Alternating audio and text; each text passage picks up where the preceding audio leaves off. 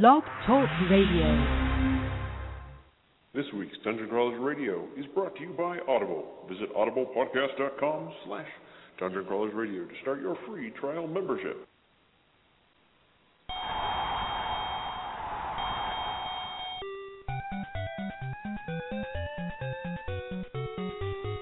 It's time for Dungeon Crawlers Radio. Better than ever. It takes one to know one. I stand on my own. Nobody, no one. Competition is none. Fight the mini boss. Fight the mini boss. Up, down, left, right, BA. Konami command codes for contraband replay. We have enough overrides to access this area.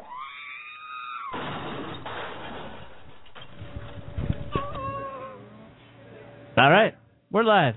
Here we go. We are. So if you hear a lot of noise behind us, it's because one, there's the game here at Dragon's Keep. Yep, that's where we are today, as well as a pizzeria to our right. Talk about genius. Yes. So we have Levi here, the owner of Dragon's Keep, the man, the myth, the legend, and the brains behind all of this. For those of you that don't know what Dragon's Keep is, it's a local gaming comic store down here in Utah County. So we're here. I'm Levi. We're the oldest still running comic book. You need to get a little closer to the mic. Sorry. We're the oldest comic book and game store in Utah. We're coming up on 30 years in business. Wow. That's, in my mind, that's epic, because most comic books and game stores don't last that long. That's very true. I mean, all the comic books and game stores that I went to as a kid do not exist, and who knows where the people that own them are. Honestly, I actually went to Dragon's Keep when I was a kid. So okay, well, I grew up in Salt Lake County, so there is no game store that I went to as a kid that even exists anymore. Yeah, it's a hard industry, most certainly. Comics in particular have had its ups and downs in the early 90s, and then up in the early 90s, down in the late 90s, early 2000s. I mean, we could talk all about Marvel's almost bankruptcy and then recovery with the movies. But that makes it rough for store owners to try to keep up when the entire industry is suffering. It's tough. So do you find it, just kind of jumping in, do you find it a lot easier for people to jump into comics now that there's a lot that they're kind of moving towards the trade paperbacks? Yeah, that's a complicated question. So collectors still want their comics. Yeah. And Marvel, DC, all the major publishers have created a means for collectors to meet their needs through exclusivity covers or 1 in 25 covers, 1 in 50s. And then kids, you would think trades are very attractive, and they are to adults, but kids still like their comics. Still like the comics? Okay. So I think there's still definitely revenue that can be garnished from both. As trades grow, that's great for us adults who don't necessarily want to buy each comic individually, and maybe our collecting, bug has kind of died off. We just want the story. But the kids, they still love the comic. And the parents love it too, because most comic shops have 99-cent bins or 50-cent bins or cheaper bins for the kids. In our shops, if a kid comes into our store, maybe not every day, but we just give them comics, okay? So if you're a kid, you come in, they're not off obviously the new shelf, but we have literally hundreds of thousands of backstock comics that we love to introduce kids to. Yep. No, that's really great. I wish that would have happened when I was a kid, because me too. Because literally, I got mine from 7-Eleven. That's where I got my very first comic. I still remember it. I was 7. I picked up a Superman comic. It had Mr. Mixelplix. I can never say that name. Sorry. Yeah. I can't say it. All I know is he was, elbow to elbow with with Lois Lane. Yeah, with Lois Lane walking off, and Superman has his stunned look on his face, like, what the heck just happened? That was my very first comic ever with Superman. That's awesome. And you go into a comic book store, it's like, I'm sitting here as this young kid, and there's all these comics, and I'm like, I have no clue where to even start or what's good or anything, because I really liked that comic. I wanted more, and and at that time, I was a kid, and no one even paid attention to me. Well, but Daniel, the whole reason why I bought into this industry was exactly what just happened as I watched you. Yeah. I love to see people reminisce, and then even new people, when their faces Brighton, reading that new hero. Oh yeah. I mean, that is what's so exciting about this industry is people's imagination just comes to life, even when they're just recalling what they did as a kid. It's the best thing. I mean, that's why I love it. No, I agree. You know, my two stepsons, when I got married to their mom, completely had no clue of superheroes, Star Wars, none of it. And so I introduced them to that. Of course, they're now huge Green Lantern and Batman and Flash, and all those guys. But the first time they watched the Batman, the animated Batman from the '90s series, it's just like, this is awesome. And then of course we have Netflix. They watched every episode within a week. Yeah. It was just like nonstop. Then we moved to Ultimate Spider-Man and other stuff, and now they're hugely addicted, so much that after I came back from Comic-Con, because I got them a couple of Green Lantern rings, we had to go back because they literally poured out their piggy banks. We want more. That's awesome. But that's how it is. It's really exciting to see that and foster that. So. I just remember when I first got introduced to comics was when my dad showed me his comic collection. And I got to read Swamp Thing, early 70s edition, and other things like that. And I was like, wow, people actually get paid money to draw all these cool pictures? And that's what I was introduced to. And I was like, wow. So as soon as I got the chance to go to a comic book store, I was just amazed. I didn't bother reading them. I just looked at the art. But that's awesome. That's all I cared about. I think a lot of kids get in that way, just enjoying the art and the imagery. Yep, absolutely. Yeah, no, I didn't have that. I was the Lone Ranger, pretty much. My family was my family, and I was the geek, and I just stayed there. That's awesome. Yeah, but why? Other than seeing that that light, lighten up when someone sees comics or that. What was the reasons you got into deciding to go be a comic book store owner? Because that has to be kind of a giant leap in a way. Okay, well, it's a complex story, to be fair. Okay. First, you guys kind of told your origin story of getting into comics. So let's hear yours first. Yeah. I grew up in Michigan, New York and Michigan. Primarily, though, when I got to Michigan, okay, so the first thing you need to understand is in Michigan, you can turn in any bottle or can for 10 cents. Plastic, doesn't matter. And you can turn it in anywhere. 7-Elevens, grocery stores, they'll all take them. Cool. And I lived just off of Michigan State University. My dad was a professor there, and so they'd always have their beer parties on the weekends, and I was opportunistic. So I would go around and literally, as there were on occasion drunk people sleeping in their backyard after an all-nighter, I would pick up their beers and their beer cans and beer bottles. And many of them were grateful that I would pick up their trash for them, and then I'd haul them down to the 7-Eleven, and that's how I got my weekly comics. I was introduced to comics from my older brother, but really it became something important to me once I started reading them. The old Spider-Mans, the X-Men's, the Batmans, Frank Miller stuff. I remember reading that when it first came right off the shelf. Just awesome. It was all just it blew my mind. And so that was how, and we, although my dad taught, we didn't have a ton of money, and so, I just would collect my cans every week and go down and get my comics. To be fair, I'd say half of my budget went to the arcade at that time as well, Pinball Pete's. Gotta love arcades. Yeah. Too bad they don't exist anymore. Yeah. In fact, that's part of why I have these two arcades here. Those are, again, from my childhood. There's arcades back. here? Yeah, there's two of them. Man. Yeah. Okay, I have a problem. I'm going to probably spend way too much time here now. Yeah.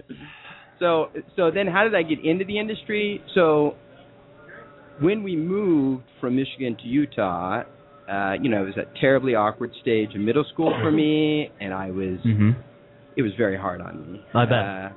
So I went to Dragon's Keep right downtown Provo and still bought my comics, and so there was a real emotional connection for me to the comic shops and moving. So ultimately, I still bought comics all through my teenage years into young adult, and then I kind of stopped, to be totally honest. Not because I stopped being a geek, but more so just because life caught up with me. I was at BYU and school and dating and all of those things. So then I swung back into the shop after I was established in my careers. This was back in 2006. And to be fair, I was treated very poorly. Yeah. If you really want to know the truth. And I could see that the traffic was way down and the product selection was not very good. So I started to talk to the employees and then the owners about purchasing Dragon's Keep, and they were struggling financially, most certainly. So I did. I made an offer. I think I overpaid a little bit now that I know better, but not too much. And I bought it. And my sole purpose for buying it at that time was not to make money. I had a separate career, but to make sure that a local store that had brought me so much enjoyment as a youth didn't go under, and that it could continue to serve the community of Provo and Utah County as it had for so long. So that's how I got into the business. Nice. Yep. That's a good way to get in. Yep. I to be honest, part of your story, I think we've all been in that stage where, okay, you got to put the comics away, got to, have to date, stuff like that. They can't see that stuff. Yeah. And then if you're lucky enough, you find someone that's into that stuff along with you, and it's like, oh, hey, cool, now I can pull that stuff back out. Or you just have a man cave, and it just stays in there, and your wife just puts up with it. I'm glad I have the prior, not the latter. Yes, sorry, that's mine. But she puts up with it. It's okay. Just because I have Green Lantern plastered everywhere in my man cave, that's okay. That's awesome. Yeah. So, what are kind of the things that work well? I mean, because you guys are obviously doing well. You've got 3 stores now, and every time I go in there, they're not empty. There's always someone in there, whether they're playing, whether they're looking for comics or picking out games. And, you kind of did hit on something, because every time I've gone into your store, every time someone's saying, hey, how are you doing? What can I help you with? Is there something you're looking for? Because I've been to several other stores. They don't even talk to you. And they don't talk to you. And it's pretty much like, it seems more of an inconvenience to them when I have to go up there and say, hey, I'm looking for this. Can you help me out? Oh, yeah. Okay, so your question is excellent, although, again, the answer is extremely complex. Okay, I mean, this is a business, and the business has a lot of avenues that drive it forward. And if I'll just touch on some of the major points, but then I'll focus on what I think is the primary issue. Sure. Okay, so product selection is important. Yes. Okay. Second, understand your demographic, which is what kinds of customers you want to draw into your store. I'm giving you the formula for a successful store in general. And then, there's so much here. Okay, so in the end, let's just get down to the nitty-gritty, and that is, if you don't take care of your customers, you might as well just say goodbye. Okay? Yeah. So in business, if anybody out there wants to start their own store, listen very carefully. I'm going to give you the key. Ready? All right. Everything in most comic and game shops can be purchased cheaper somewhere else. Yeah. That's not a secret if you put any time into it, okay? So how is it possible that you can grow in a business where you're not providing anything at even, well, the way you grow, guys, is you have to treat your customers right, okay? And so that was the first thing we changed, is we said every customer is important. From the littlest kid to the tallest adult, everyone gets served. And so in business, you have to either differentiate through your price or through some other means. So one of the ways we do it is product selection, but also service. You serve the customer, serve them over and over and over again. Now, part of serving the customer, though, okay, in our industry, and if most people who listen to this go into their shops, they should recognize this, you have your regulars, and then you have everybody else. Yeah. If you really want your stores to grow, make sure you do not focus too much on your regulars or too little, and recognize that there are millions of dollars out there in a demographic of people who do not spend all day in your store. Yeah. And that doesn't mean we want to diminish regulars. I mean, I was a regular. I loved my store, and I went there all the time. But tapping into that larger demographic is key to your success. You want those people who only come in for Christmas or twice a year and want to show their friends that neat shirt they found 3 months ago. Those are also key demographics you have to tap. Yeah, I kind of like that. We have a similar thing in my day job that we use is, you want to provide a service so invaluable to those individuals that, because they can go anywhere else. That's right. That every time they want to get something like a comic or a game, Dragon's Keep is the first name that pops to their head. That's right. And if you do it right, people appreciate that, okay? Oh, yeah. You know, when they come in and you just stand behind the till, they think, I could do this on Amazon. That's not a problem, okay? But if you come in and they say, well, I'm kind of looking for a gift, and we engage with them, really, so... It's a human factor. Yeah, and maybe I'm giving away too much here, but we literally strategize and teach in our employee meetings that sales are number one. That's the most important thing. We're sales. That's what we do. We're a store. Our job is to sell things. But we drive home. We are not car salesmen. Yeah. Okay? We are, if you can match the proper product with that customer, so you listen first, understand what they want, match it, not only an enjoyable experience in the store, but that experience will continue when they go home and they enjoy the shirt or the toy or the game or the comic book they read, whatever it might be, they're going to walk away with that an awesome experience. Yeah. So when they come back in, you're going to help them make that match again and again and again. But you only do that if you engage with your customer. Yeah, and well, and sometimes when you engage, it's also more helpful because a parent, you know, I worked at a video game store up in Salt Lake, and this one mom came in, and she was going to buy Grand Theft Auto for her 10-year-old kid. She's like, well, he told me it was a great game, and I'm like, and I had to stop her, and I'm like, okay, you know, I'm going to be honest with you, this is a very mature game with mature themes. This is probably not something you want to get your 10-year-old. She's fully ready to buy it, but by the time she left, she was very, you know, we found something that she felt more comfortable with, and she came back, and she brought her sister along with her, and they bought more games. That's right. You know, and sometimes you have to do that. You have to say, hey, maybe this isn't the best thing for you, so, but you can't do that without engaging with that individual. So I think that's great that you guys teach that, and it really shows because, you know, we've had a conversation before. I had come into Dragon Keep before you taken over, and it wasn't that great of an experience. It was pretty poor. There's a couple other comic book stores up in Salt Lake that are very similar to that. Yeah. And I don't go there anymore. And and then I found out there was a change. I went in there. It was a little bit better, but I was like, okay, give it some time. And then I'm thoroughly amazed. The only comic book store I come into is your guys now. Wow, that's very kind of you. Thank you. And I do want to give credit. We have excellent employees. Yeah, you do. Of course, some come and some go, and often that's sad when they have to go.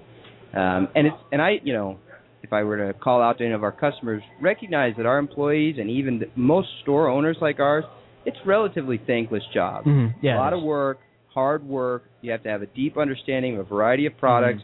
And unfortunately, we're in an industry where the pay, I don't think the pay ever quite reaches the compensatory rate that it should be. Yeah. So, the amount of effort and work you put in, Yeah.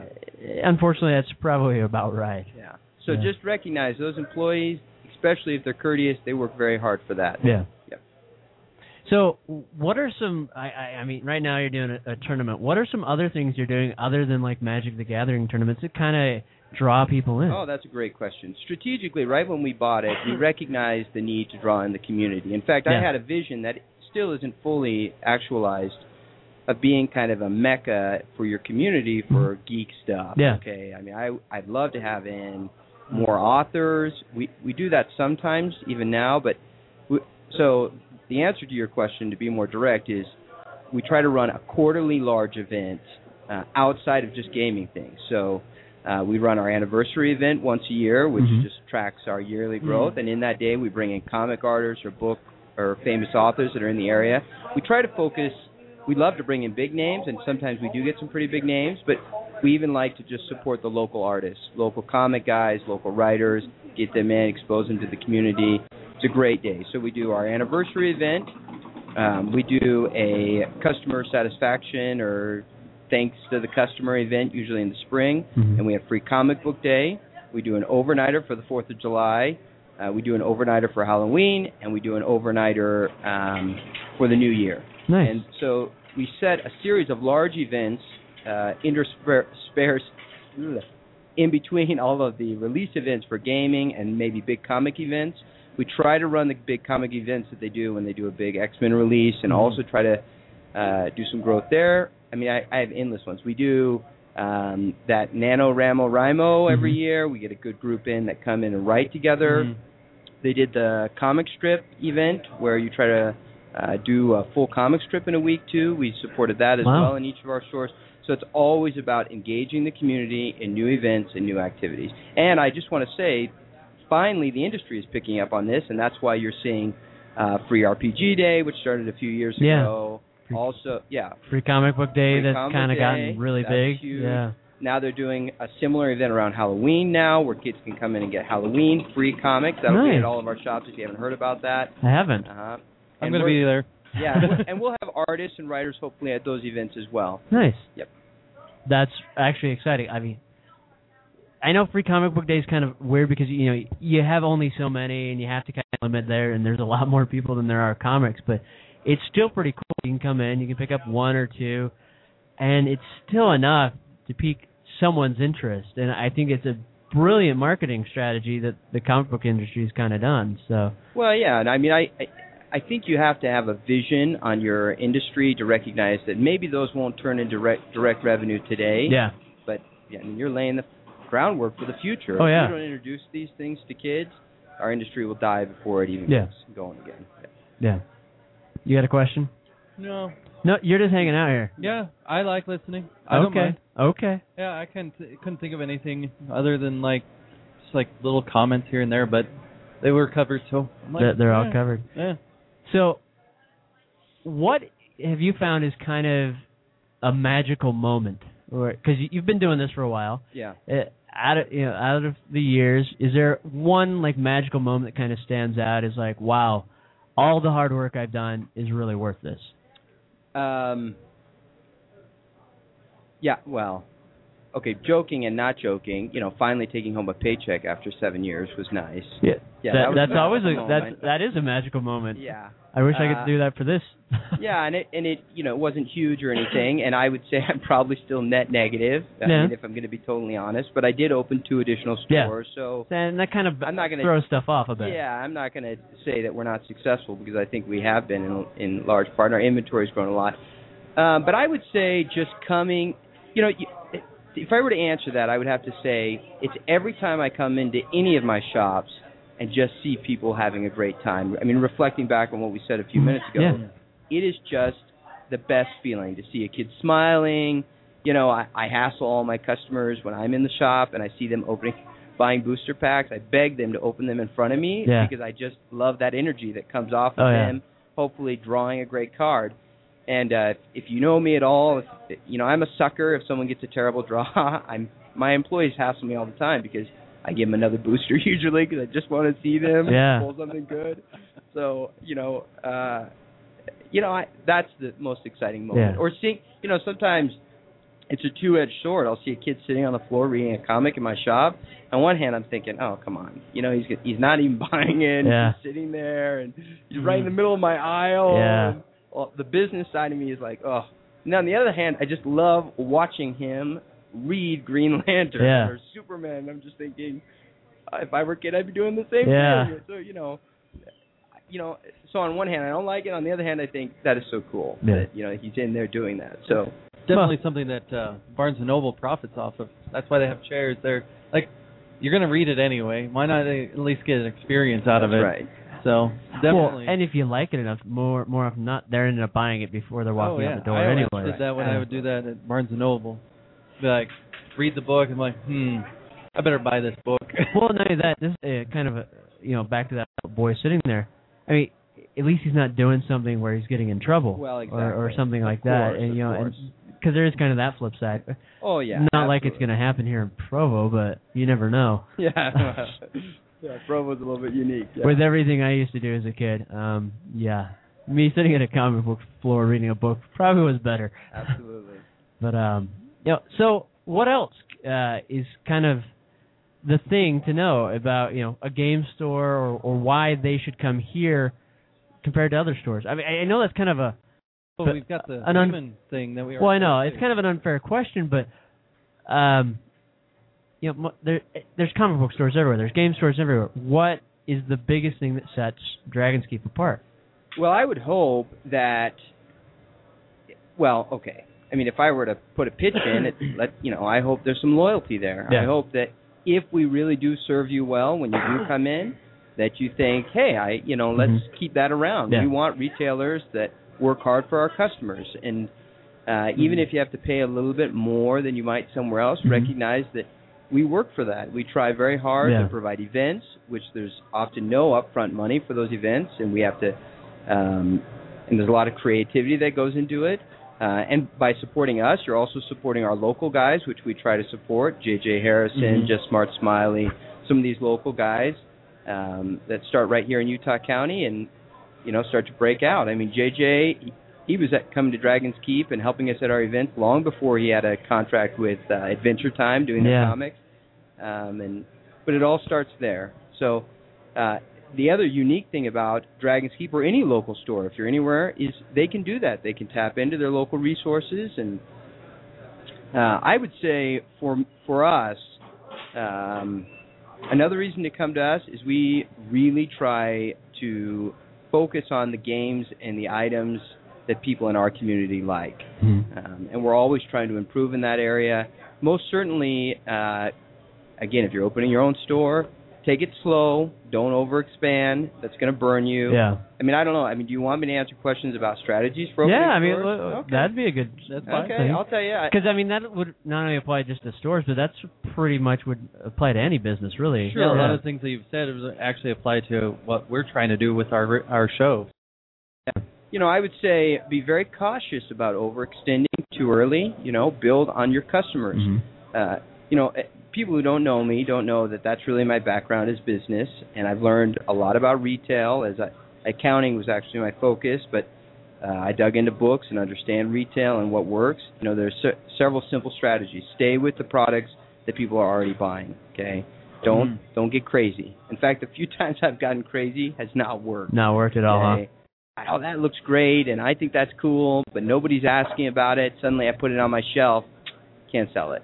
So that's going to work out much better. Know your industry, know the standards, know which lines are growing, which ones are shrinking, and follow those trends. It's not rocket science, really, if you just keep up a little bit on what's happening in the industry.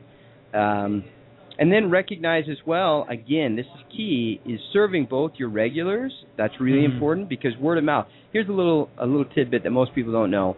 In 7 years, I have probably spent actual cash for all 3 stores under $1,000 in total external marketing. Okay, I mean in 7 years, and I've grown in huge quantities. So for most certainly, my strategy is word of mouth. You serve your customers right, they're going to tell other customers, and that's going to happen because us geeks, we all stick together. So they're going to spread the word about where to get the right service, where they're going to find the right product. I think that's the key. So and then, other strategies around growing your stores is, so we've talked a lot about revenue stuff, how to drive revenue through product, but the truth is, in a real business, there are 2 sides to that formula. The other side's equally important. That's your cost section. Be careful about overemployment, and that's a delicate line. Because if you don't have enough employees, you can't serve the customers. If you have too much, you're burning money away. I mean, it's just going out the door. So, and then be careful on picking too large of a building to start. We're geeks. I think we can accept, if with great customer service, we can tolerate a little bit of what we typically see in game and comic shops, which is not the highest end. You don't need like the old Dragon's Keep, a hole in the wall. Well, and for years it did just fine.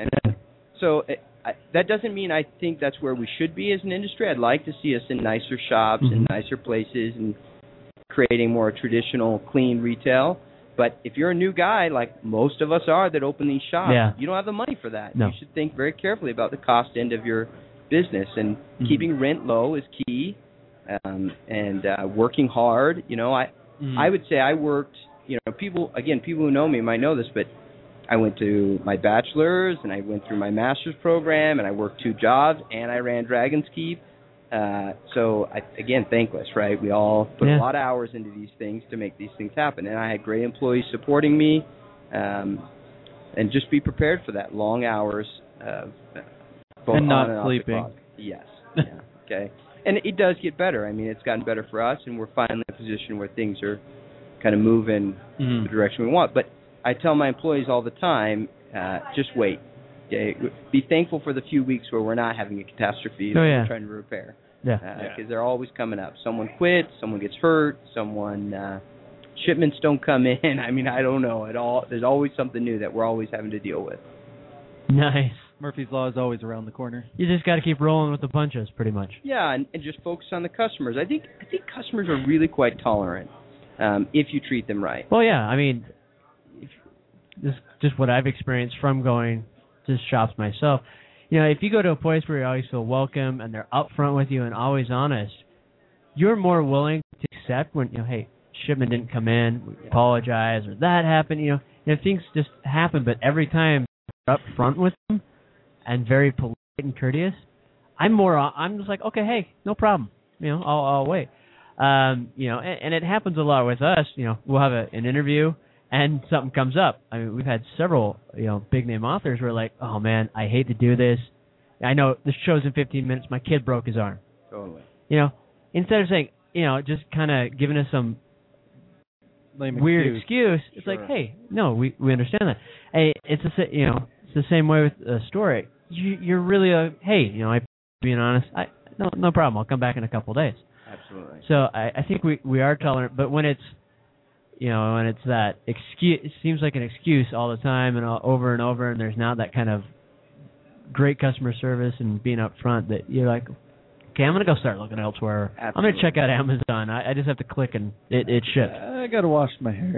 I got to wash my hair. That's right. I mean, we can all go to Amazon, click and have it shipped, but you lose out on that factor because who knows, maybe that comic isn't that great, or or maybe the cover looks horrible, but inside the artwork's amazing. But you see that cover and you're like, nah, I don't want that. That's right.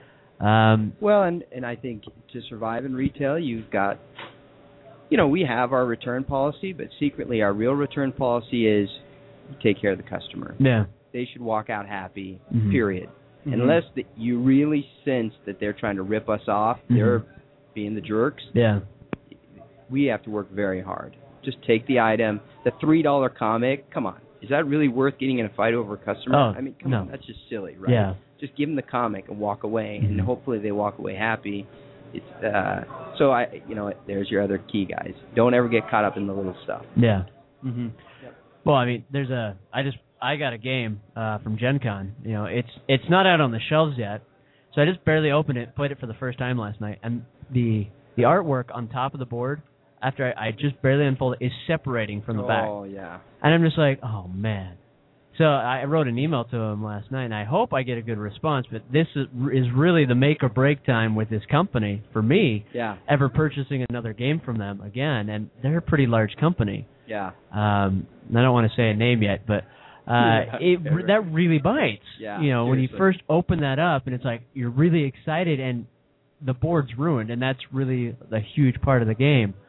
Well, see, that's a perfect example. Even if it were totally not our fault and you brought it back into a Dragon's Keep, we would take it. Yeah. Yeah, we would be the one to take on the hassle of trying to get either to Avalon Hill or whoever it might be. And that's not it, by the way. No, and that's great. No, there's another comic book store that I've had an issue with where I got a game piece from them, and it broke. Yeah. I mean, I took it right out, and it was broken. I went and contact the company that made it. It's like, really? Yeah. I just bought it from you like 20 minutes ago. No, go ahead. And I'm like, and I've never gone back. Yep. Because that was just completely ridiculous, over that issue. So, luckily the company sent me a replacement part. I had to glue it on, which made no sense to me, instead of just sending me a brand new one. Sure. But it worked out. Yeah. So, but that's a great policy. Yeah.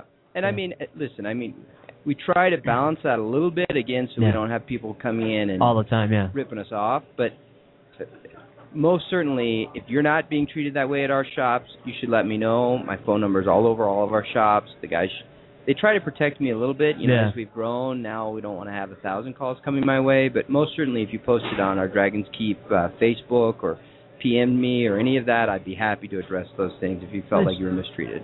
Cool. Yep. All right, well, we have about 25 more minutes. So what else should we talk about? Because this is just... This has been fascinating, especially the business side of it. Yeah. So maybe we should get to the more geek side. The more geek side of everything? Yeah. So you can start off. Well, we had a lot of good conversation about the geek stuff when beforehand. We weren't on I know. air. It was So fun. Why don't we try to continue that a little bit of like, what are some of the comic book movies that are coming out that you're actually excited to look for? Or that you have seen. Or that you have seen this that year. you're really we're happy that you saw. I don't mind talking about, Green Lantern, like me, like you, Daniel, is one of my favorite heroes. Yes. I just about a year ago, I started rereading from literally Green Lantern #1 all the way up. It's amazing to me how much characters have changed. Yeah. And culture. You can read culture in comics like crazy. Oh, yeah. By the way, and I think that's kind of the big focal point on that is you can see. Yeah, I mean, I can pick up any comic book and know what era it was written in. Totally. I mean, it's like a giant light glaring at you. I mean, because the 80s Green Lantern is much different than the 90s Green Lantern and so on. Absolutely. And yet, I think that's what. And yet, at the very core, there's something universal about superheroes. Yes. Okay, and that's what I think is so attractive to me and my children, and also everybody who comes into our shops. I mean, it's just fascinating to watch heroes have to deal with very dynamic and difficult situations and how they resolve those. And to some degree, I mean, it can be very emotional for me. I'll be honest. I'm kind of a sappy dude. And No. And yeah. Watching Superman, I mean, I did. I teared up once or twice. I mean, there were some moments in that movie where it was just like, yeah. No, I'm not sure what cuss words I can use, but I was thinking like, damn right, dude. Yeah, no, you're good there. It's trash. Yeah, no, the Man of Steel movie. I was tearing up that scene with Kevin Costner when he dies. Totally. I mean, even though it's not the same as it's been, in canon, or if you want to be that way, but I think that was really executed well, because here's a guy that could save his dad, but his dad holds up his hand, says, no, there's enough respect there to not do it and hold back and watch your dad die in front of you. And it's a really powerful moment, and it's really tough. And then, of course, the very end scene. It's like, wow, did that just really happen? But you're so much in shock, but you're also at the same, wow. I mean, that's huge. Absolutely. So, I mean, it takes the very core of what we hope to be and forces it into reality. You know, if you watch a movie without the fantasy, the science fiction, you think, well, I could save him, but could he really save him? Right. Yeah. I mean, he's just another person. And he'd make a noble effort potentially, but they probably would both die. Yeah. But this is, where is your stance? You can do anything. Oh, You're unstoppable. Yeah. Where do you draw the line? And that's, I think, so attractive to us. I mean, they get to embody everything that we hope to be. And I think that's what always sparks emotions in me and all the fantasy. I mean, Lord of the Rings, there were moments, same kind of thing. Oh, yeah. Like, this is epic. I mean, this guy's... Yeah, I mean, they're just amazing. I can go on and on. So. No, I get teased for it, too, because they're like, man, you're being a sap. And I'm like, no, I'm so emotionally engaged in the characters in the movie that this is perfect. But, one thing that always comes up, like regarding Superman, I get into debates like this because, like, why do you like Superman? He's like invincible. I'm like, it's the human side of Superman that really hooks me in because, he can do anything, but he has to be human. His relationships with people, those don't always work out super well because he has to zip off at a moment's notice. One of the two things that attracts me, like Spider-Man and Green Lantern, man, those guys are always making mistakes. Oh, yeah. And sometimes they're big ones, and they have to live with those consequences, and they have to kind of reel back in and say, oh, man, I screwed up. Where do I go from here? And so that's what really attracts me to those two characters the most because, they've got superpowers, but they still flub up just like I do in day-to-day life. So, absolutely. And I think those really get a lot of people in as well. Besides, we can all go to Batman because that could be anyone. I am Batman. You are Batman? Yeah. I sounded like him last week. That's awesome. But, no, superheroes are great, and I think that's why they've pretty much stood the test of time, because everyone has some way to relate to them in some way. Absolutely. As well as culture applies. I mean, come on. Captain America back in the 50s was taken out, Hitler. Now I don't know what he's doing now, but now he's still fighting against Hydra or something like that. It's basically the same idea. It's Yeah. still fighting against hatred and other things. So he still has his core values, his roots, but he's fighting up. I think fighting for the little man. Wasn't there some where he's fighting Al Qaeda or something like that? I don't know. Sure. But yeah, they make it very they wanted true to apply to what's current going on. times. Yeah. Absolutely. Hence why X-Men was created. So we had that whole racial issue, even though they knew they couldn't publish directly to that. Yeah. Say that these are the blacks versus white kind of thing. Yeah. But going, well, now we got mutants versus non-mutants. Yeah. And things like that, and trying to put that in. And that's actually what attracted me to the X-Men, because it was the people that are different versus those that think they're normal. And you actually find out through the comics that this is something I liked that they did a lot, is that they would actually write in there that a lot of the more normal people, those are quotes that you guys can't see, but a lot of the normal people were the weird ones and the messed up ones, and the ones that were being normal were the ones that had the mutant powers, and that's what I really enjoyed about X-Men. I just have to say, I do not want to end up the mutant that has like this crappy mutant powers like Toad or Jubilee that just shoots out dance lights. Oh, come on. You don't like to be able to stick your tongue onto things from far away? Or have a sickly green color. And smell really bad. Yeah, or the Blob.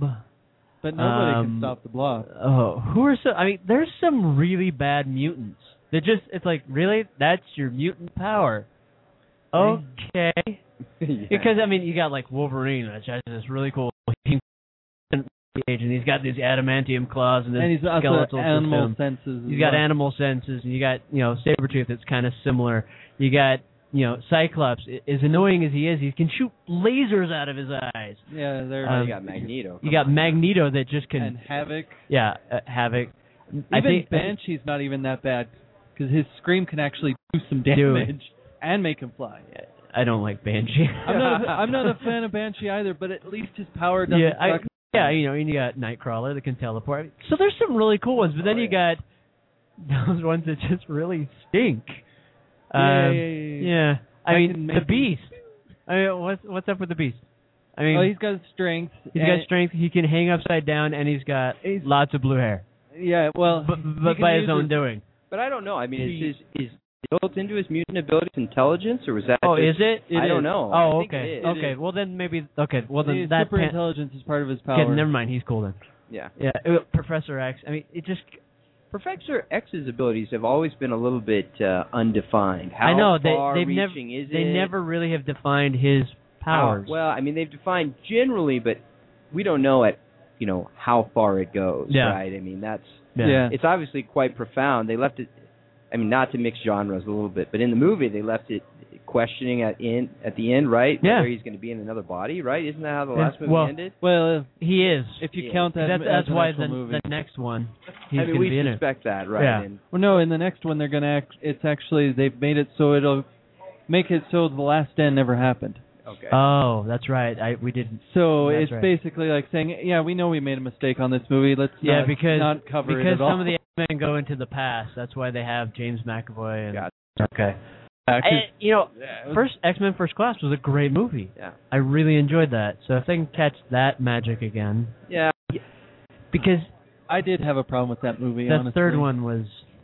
Yeah. In all movies and in comic books as well, it's about the characters. That's why, if you want to know why Walking Dead continues to do so well, is because although it's this post-apocalyptic, great zombie stuff, right, which all of us geek out to. Yeah, it's a character story, Okay, now we're talking business again. You increase the demographic by making it story-driven, and it's around character development. Oh, yeah. Okay? Because even my wife can appreciate a character development story with zombies mixed in. Okay? Yeah. But just zombies? Oh, man. No, it doesn't do anything. It doesn't do anything. No, I think the reason it's so more successful than, let's say, Resident Evil is because it is story-driven. You are investing in each one of those characters. Last season when Lori died, that was a huge moment. Even though it wasn't the comics, that's right. It was still, everyone was, talking for it for several weeks. Yeah. True mortality.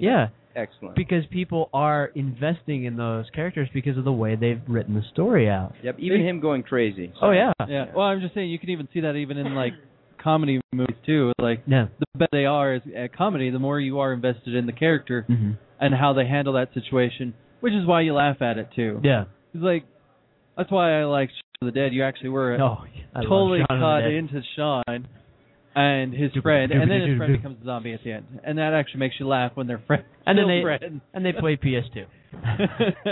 I love it. No, So, that was a great one. Yeah, that really draws you in because it's still definitely character driven, Mm-hmm. and that's what drove me away from a lot of comics too. It's like I'd read a comic and be like, "Yay, they got powers. What about them?" That's right. Mm-hmm. Yep. And it always annoyed me. I guess that's why I also felt more drawn to like Spider-Man and others in Marvels because they tried, at least a lot of them will Because they try, make mistakes. try to have them be Yeah. fallible.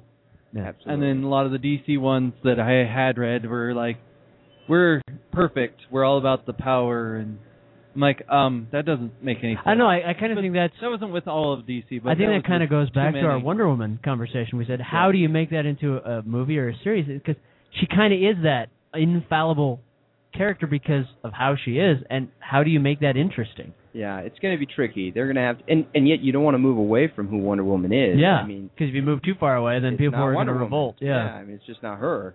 And we were talking, and I still think if they can find a way to humanize her Mhm. a little bit more, Yeah. then you could have a great second movie, like we said, with some love interest between her and Batman, which, frankly, I think maybe you need to introduce that in the first movie. I mean, who are we? We're not producers or directors, but or writers, really. I mean, I'm totally making the movie now. yeah.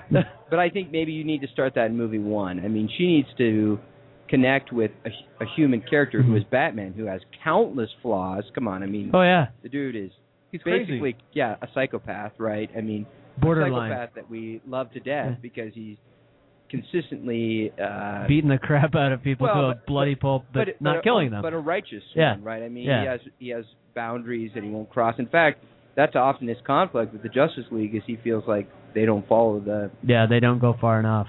Hence why he's not actually a part of them. That's right. Yeah.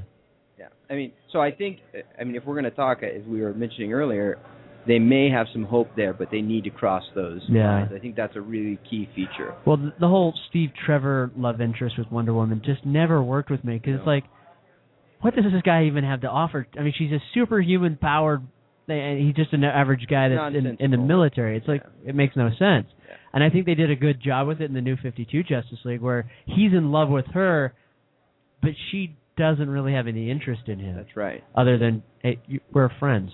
I think that was perfect. Batman is a good one. I'm not really sure on the whole Superman Wonder Woman theme they're going on now. Yeah, again, you would have to create. There's no weakness there. In fact, I mean, you take the infallibility of Superman and Wonder Woman combined, and now it's like. Yeah.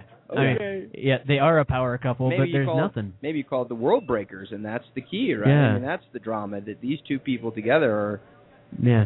That's a dangerous combo. But then again, maybe something does come up because, like in previous episodes where Wonder Woman, I can't remember the series, but where she snaps Maxwell Lord's neck, and it's on public TV, and she's like, "This saved Superman's life. I have no regrets," and everyone else is like, "You crossed the line." Yeah, seriously. But. So maybe something like that will happen. I don't know. And actually, that is maybe the most human element of Wonder Woman, is she doesn't quite have the moral compass as Superman. Yeah. Or even Batman. Well, yeah, his is different. Yeah. But most certainly, he has boundaries. Wonder Woman's boundaries are, I guess maybe that is the key to writing the right story, is recognizing that hers are not as defined. Yeah, she has a much different moral compass. She's a warrior who's raised to be in war at all times, and there's not much of a moral compass when you're in war. That's right. Yeah. So that's one thing I did like that they did with the Martian Manhunter is when they put human elements into him, humanized him a lot, because he had to deal with his whole society being destroyed and everything, and he had all these powers like Superman and more, but he had a fear of fire. That's right. I still don't understand his thing with Oreo cookies, though. I don't understand that either. Really? That's your most favorite treat in the world? I mean, don't get me wrong, Oreos are good, but really? Yeah, most There's favorite. Yeah, there's so many other things that are better. Because they're so defined, black and white. Okay. No, I mean idea. that is a great thing because he has all these superpowers, but he has a huge weakness over something that is very, very common. It's not kryptonite that you can very rarely find, but for some reason it's always showing up in comics. Lex Luthor has a huge storage of it. Apparently, so does Batman. Yeah, yeah. Of course. But yeah. So I mean, that's very common to run into. How does he overcome? There's someone in a building that's completely in flames, and he's the only person that can save her. I mean, that's a huge dilemma for that character. Yeah. Well, if I were to shift a little bit, I would say, something interesting in our culture today that I guess to some degree existed when we were kids, but I see it even more is, I think in the 80s and in the 90s, the industry kind of defined for us what was going to happen with heroes. Yeah. But I see a trend where really we're defining that, the consumers now, much more so than in the past. Yeah. I mean, I think a good example of that might be like Adventure Time. There are lots of cartoon series popping up all the time. Yeah. Why is it that Adventure Time took off? Well, it resonated with this generation that exists right now. It crossed generations, and it's moved from the cartoon to comics to trades to toys. It's done that several times over, and I think that we'll see that a lot. That again, kind of that mimicking what's going on culturally. We'll see in the comic book industry. That's what kicks off in comics as well. Well, I know Wizards of the Coast is doing something very similar to that because with their new D&D Next, with their encounter sessions, some of the games they're putting out on the iOS and their Neverwinter, what people are doing in those, because it can be reported back, is going to actually affect where they go with modules and stuff in the future, which, I mean, I think you're right. They're realizing, hey, wait a minute, these people know what they're talking about, and they really know where they want to take this. Well, and I mean, we could see the failure in 4th edition. Oh, yeah. When they first launched it, and people have forgotten this because, it was a major push towards online resources, and that all fell through. Well, it's because what people love about D&D is not playing online. Yeah. It's about playing with people and socializing. And again, I think they were trying to define the industry when really, it's the consumers that are going to define what they want. Yeah. And as soon as they get on board with that, which it looks like they're trying to with D&D Next, they're going to get much better response. Well, it kind of comes back to where you're saying your regulars and that. I think they were trying to grab those people that were playing like MMORPGs, World of Warcraft, so they modified it so they could snag those, but forgot about their regulars and just said, whoa, we're out of here. Yep. Yeah, you can definitely see that also like in TV series and cartoon series, like the ones that stay around. You can see that they actually cater more to their demographic than others. And this may sound silly, but a very good example is the new My Little Pony series. Oh, yeah. Because like the first season, they were all trying to focus towards the little girls and then making it somewhat fun for adults. Then they found out that their large part of their demographic were men between the ages of 20 to 40. Which, and I don't even know what to say about that. But I don't even know how. I mean, seriously. Which is really funny, but then you watch maybe they're watching with their kids. Season? Oh, probably. And then you watch the second season, all of a sudden they put in things like Twilight Sparkle, or is dressed as Snake Plissken from Escape from New York. And you're like, I think it's genius. No kid is going to get that. No. And she even teleports through time like the Terminator. Of course, of course, yeah. So it's like, they definitely, when they're paying attention to their demographic, it makes a huge difference. Absolutely, yeah. And it's what we want. I mean, come on. I mean, we want to relive our childhood with our children. Yeah. So, I mean, that's... Yeah. My childhood is still going on. Yeah. I'll just say it that way. I may be older. I may have to have bills and responsibility, but I'm still going in that. Yeah. Yes. Oh, I already plan on having my kids watching a lot of the cartoons I grew up on. My wife is like, yeah, we're totally going to watch Voltron together with our kids. Oh, yeah, absolutely. The Transformers. Mine watched those. Ninja Turtles. Totally. You just saying that, I almost wanted to take home this Voltron game that I'm sitting on my shelf right here. There's a Voltron game? Oh, yeah. You have a Voltron game? Yeah. It was based on the Monster Apocalypse series that came out, and they did a Voltron unique box set that has all the rules. Oh, my gosh. And I saw it sitting here. I mean, it's not in print. It came out maybe 2 years ago or something. And I thought, I may take that home tonight and play with my kids. I mean, man, now I want it. Yeah, it's pretty awesome. I mean, monsters fighting each other. Nice. Yeah. Well, he just got to see Pacific Rim last night. Oh, man. Last week. Last week for the first time. Oh, and it was we were awesome. on the way here. It's like, yeah, it's pretty much Godzilla, Voltron, every mega robot thing you watched as a kid put and together. that was super awesome. Yes. So everyone that watched that, I mean, I was giddy watching it. I was just like, man, this is great. Yeah. Not like the other shows that people have tried to do the same thing and they just fail when they make them. Like Robot Jocks. Robot. I don't even think I heard of that one. Oh, that was so. made in the 80s. Okay, very Yeah, it good. was horrible. All right, so we got about 5 minutes left. So where are all the Dragon's Keep locations? Okay, we've got one in Provo, which is Yep. the oldest. Yep. And if you haven't been in years, it was across the street on I don't even remember the exact address, 150 or so north. But now we're on 260 north. So we're still very close. And they're bigger. Yeah, we're much bigger. There's parking in the rear. And I'll put in my thing. Again, the marketing thing. I haven't even had a front sign since they ruined my sign about 3 years ago. Oh, wow. Okay, and we still grown a lot, so word of mouth is the key, guys. Yeah. Okay. They also have a lot more light, too. Yeah, we do have a lot better light. But we have new signs coming in probably by the end of middle of next month. Okay, Oh, nice. so that'll all be up. Yeah. And there's parking in the rear because it's right on University Avenue. Yeah.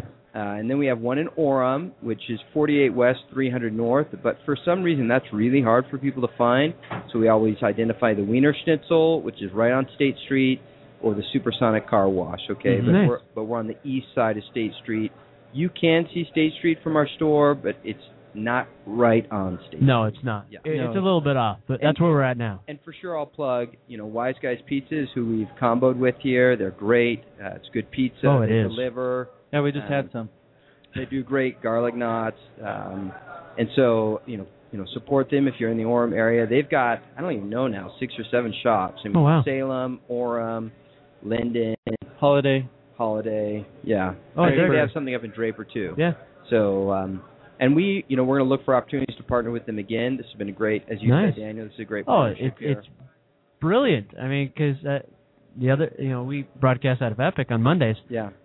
and they're doing sandwiches now, but it's just not the same. I mean, you can smell the pizza while you're sitting here. I mean, we walked in and we're just like, oh man, we're hungry now. Yeah, we need to absolutely. get some pizza. Because let's face it, our bodies are thinking that when they smell that food. It's like, okay, I got to grab a bite. And as long as they're not leaving the store, Absolutely. more money's working for them and for you. Absolutely. So, Yeah, and the Orem location's our newest. It's been here under a year. oh, But okay. we're doing quite well. Yeah.